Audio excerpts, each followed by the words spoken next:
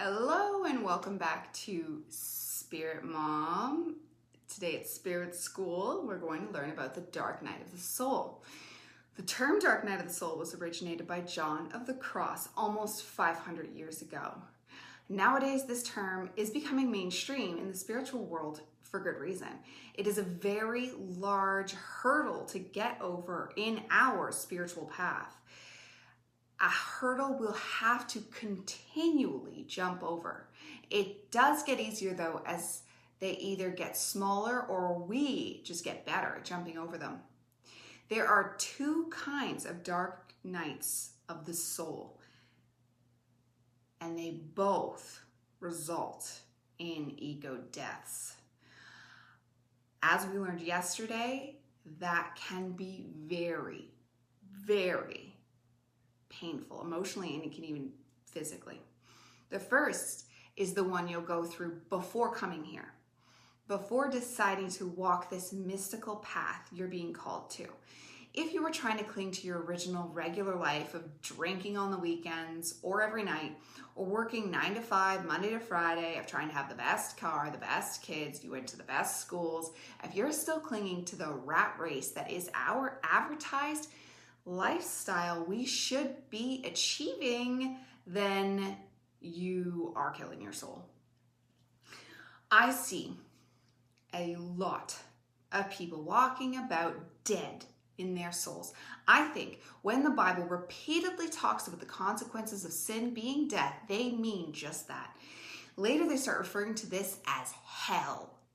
These are physically lived situations. Your body is going through the motions that your ego causes. Like, your body gets thrown into this hell. Your soul is thrown into this hell because your ego doesn't let your soul express itself. So it goes into full turmoil. Your soul can and will throw you into a crippling depression. It's not trying to hurt you, but it wants to live. Souls don't enjoy the same things as the ego. Souls want to fly by the seat of their pants, to live, to have adventures, to make mistakes, to learn, to grow. They want to be. If you don't allow your soul to live, if you don't nurture that part of you, it will destroy you. It can even throw one catastrophe after another at you as a catalyst for your awakening. Again, it isn't trying to hurt you, but you need to wake up. It will tell you you need to wake up before it starts throwing the big things at you. You'll get pings like, don't eat that, or don't work at this job, you should stop drinking. Why don't you try yoga or praying or meditation? Whatever the ping might be, it will always be something that would lead you to a greater life. Like, if you pick up that donut, you just get this little, like, it's not a voice, it's a ping, like a little, oh, I didn't put that down. Listen to it, start listening. Too often, though, humans say, nah, I'm good, that's too hard, or something other equally egoed excuse, delivered by the ego but cooked up by the shadow. Then comes the dark night of the soul. You'll start slipping further and further into depression as your soul cries out, and you don't know why. You'll internally know, but you'll act like you don't know. You'll try antidepressants, weed, alcohol, or any other drug to numb the pain, or food. Food can be used as a drug, and it very often is. This will continue on and off until you wake up. It could take years or decades or your entire life. That's one of the saddest things. There's people that just never woke up. They died still asleep. That is sad. Once you take that first step into awakening and keep taking those steps, then and only then will this pain start to recede. Eventually, it will be gone completely, and you'll be a person you never thought you could become. The spiritual path is called a path for a reason. The mind and the body and the soul all need to be worked on. A lesson we'll dig into deeper later. They're the Holy Trinity. There's many Holy Trinities. Mind, body, spirit is one major one. That was the alarm clock version of the dark night of the soul. The next kind isn't as bad because you are more awake, hopefully, and you have and are accumulating more tools to help yourself. The second dark night of the soul is your ongoing ego deaths. As each new realization of what you need to eliminate from your personality comes to the forefront of your mind, it will cause deep pain. Sometimes this pain will send you spiraling backwards for a bit, like back, like, oh God, am I even changed? Oh God, am I even evolving? The spiritual path can seem like 2 steps forward and 1 step back, but as long as you keep moving forward again, once and again, it will pass. You will be okay. This will also make a lot of sense once we get to the law of rhythm, one of the laws of the universe. Here's an example. Let's say you consider yourself a funny person and you're always going around telling naughty jokes, everyone laughs, people think you're witty, but your soul knows that words make the universe. It's sending you pings, shh, it's not worth the laugh. Just stay quiet and listen to other people talk and listen with compassion. The world doesn't need another naughty joke teller. Well, when you have the realization be accepted by your ego, it's gotten past all the no buts and the excuses the ego will make up for its behavior. Once it's gone through that filter system, which gets shorter and shorter as you progress, then whack, ouch, pain, you're into another dark night of the soul.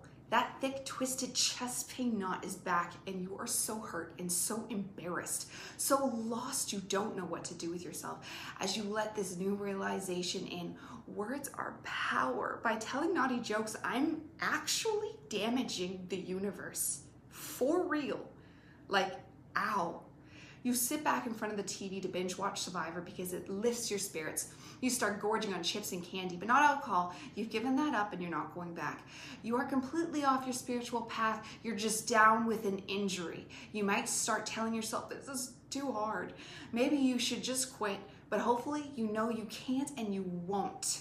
Eventually this sting will pass like a breakup from a person you knew you shouldn't have been with anyways.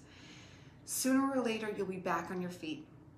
And the next time that an opening comes to make a naughty joke, maybe you change the words a bit so it's not so naughty. But eventually, you'll get to a place where you just nod and smile and listen compassionately as other people speak. Learning to listen compassionately is how we can channel more grace into this world. Another lesson for the future. So these dear people are our dark nights of the soul. Hopefully your first one is already gone with.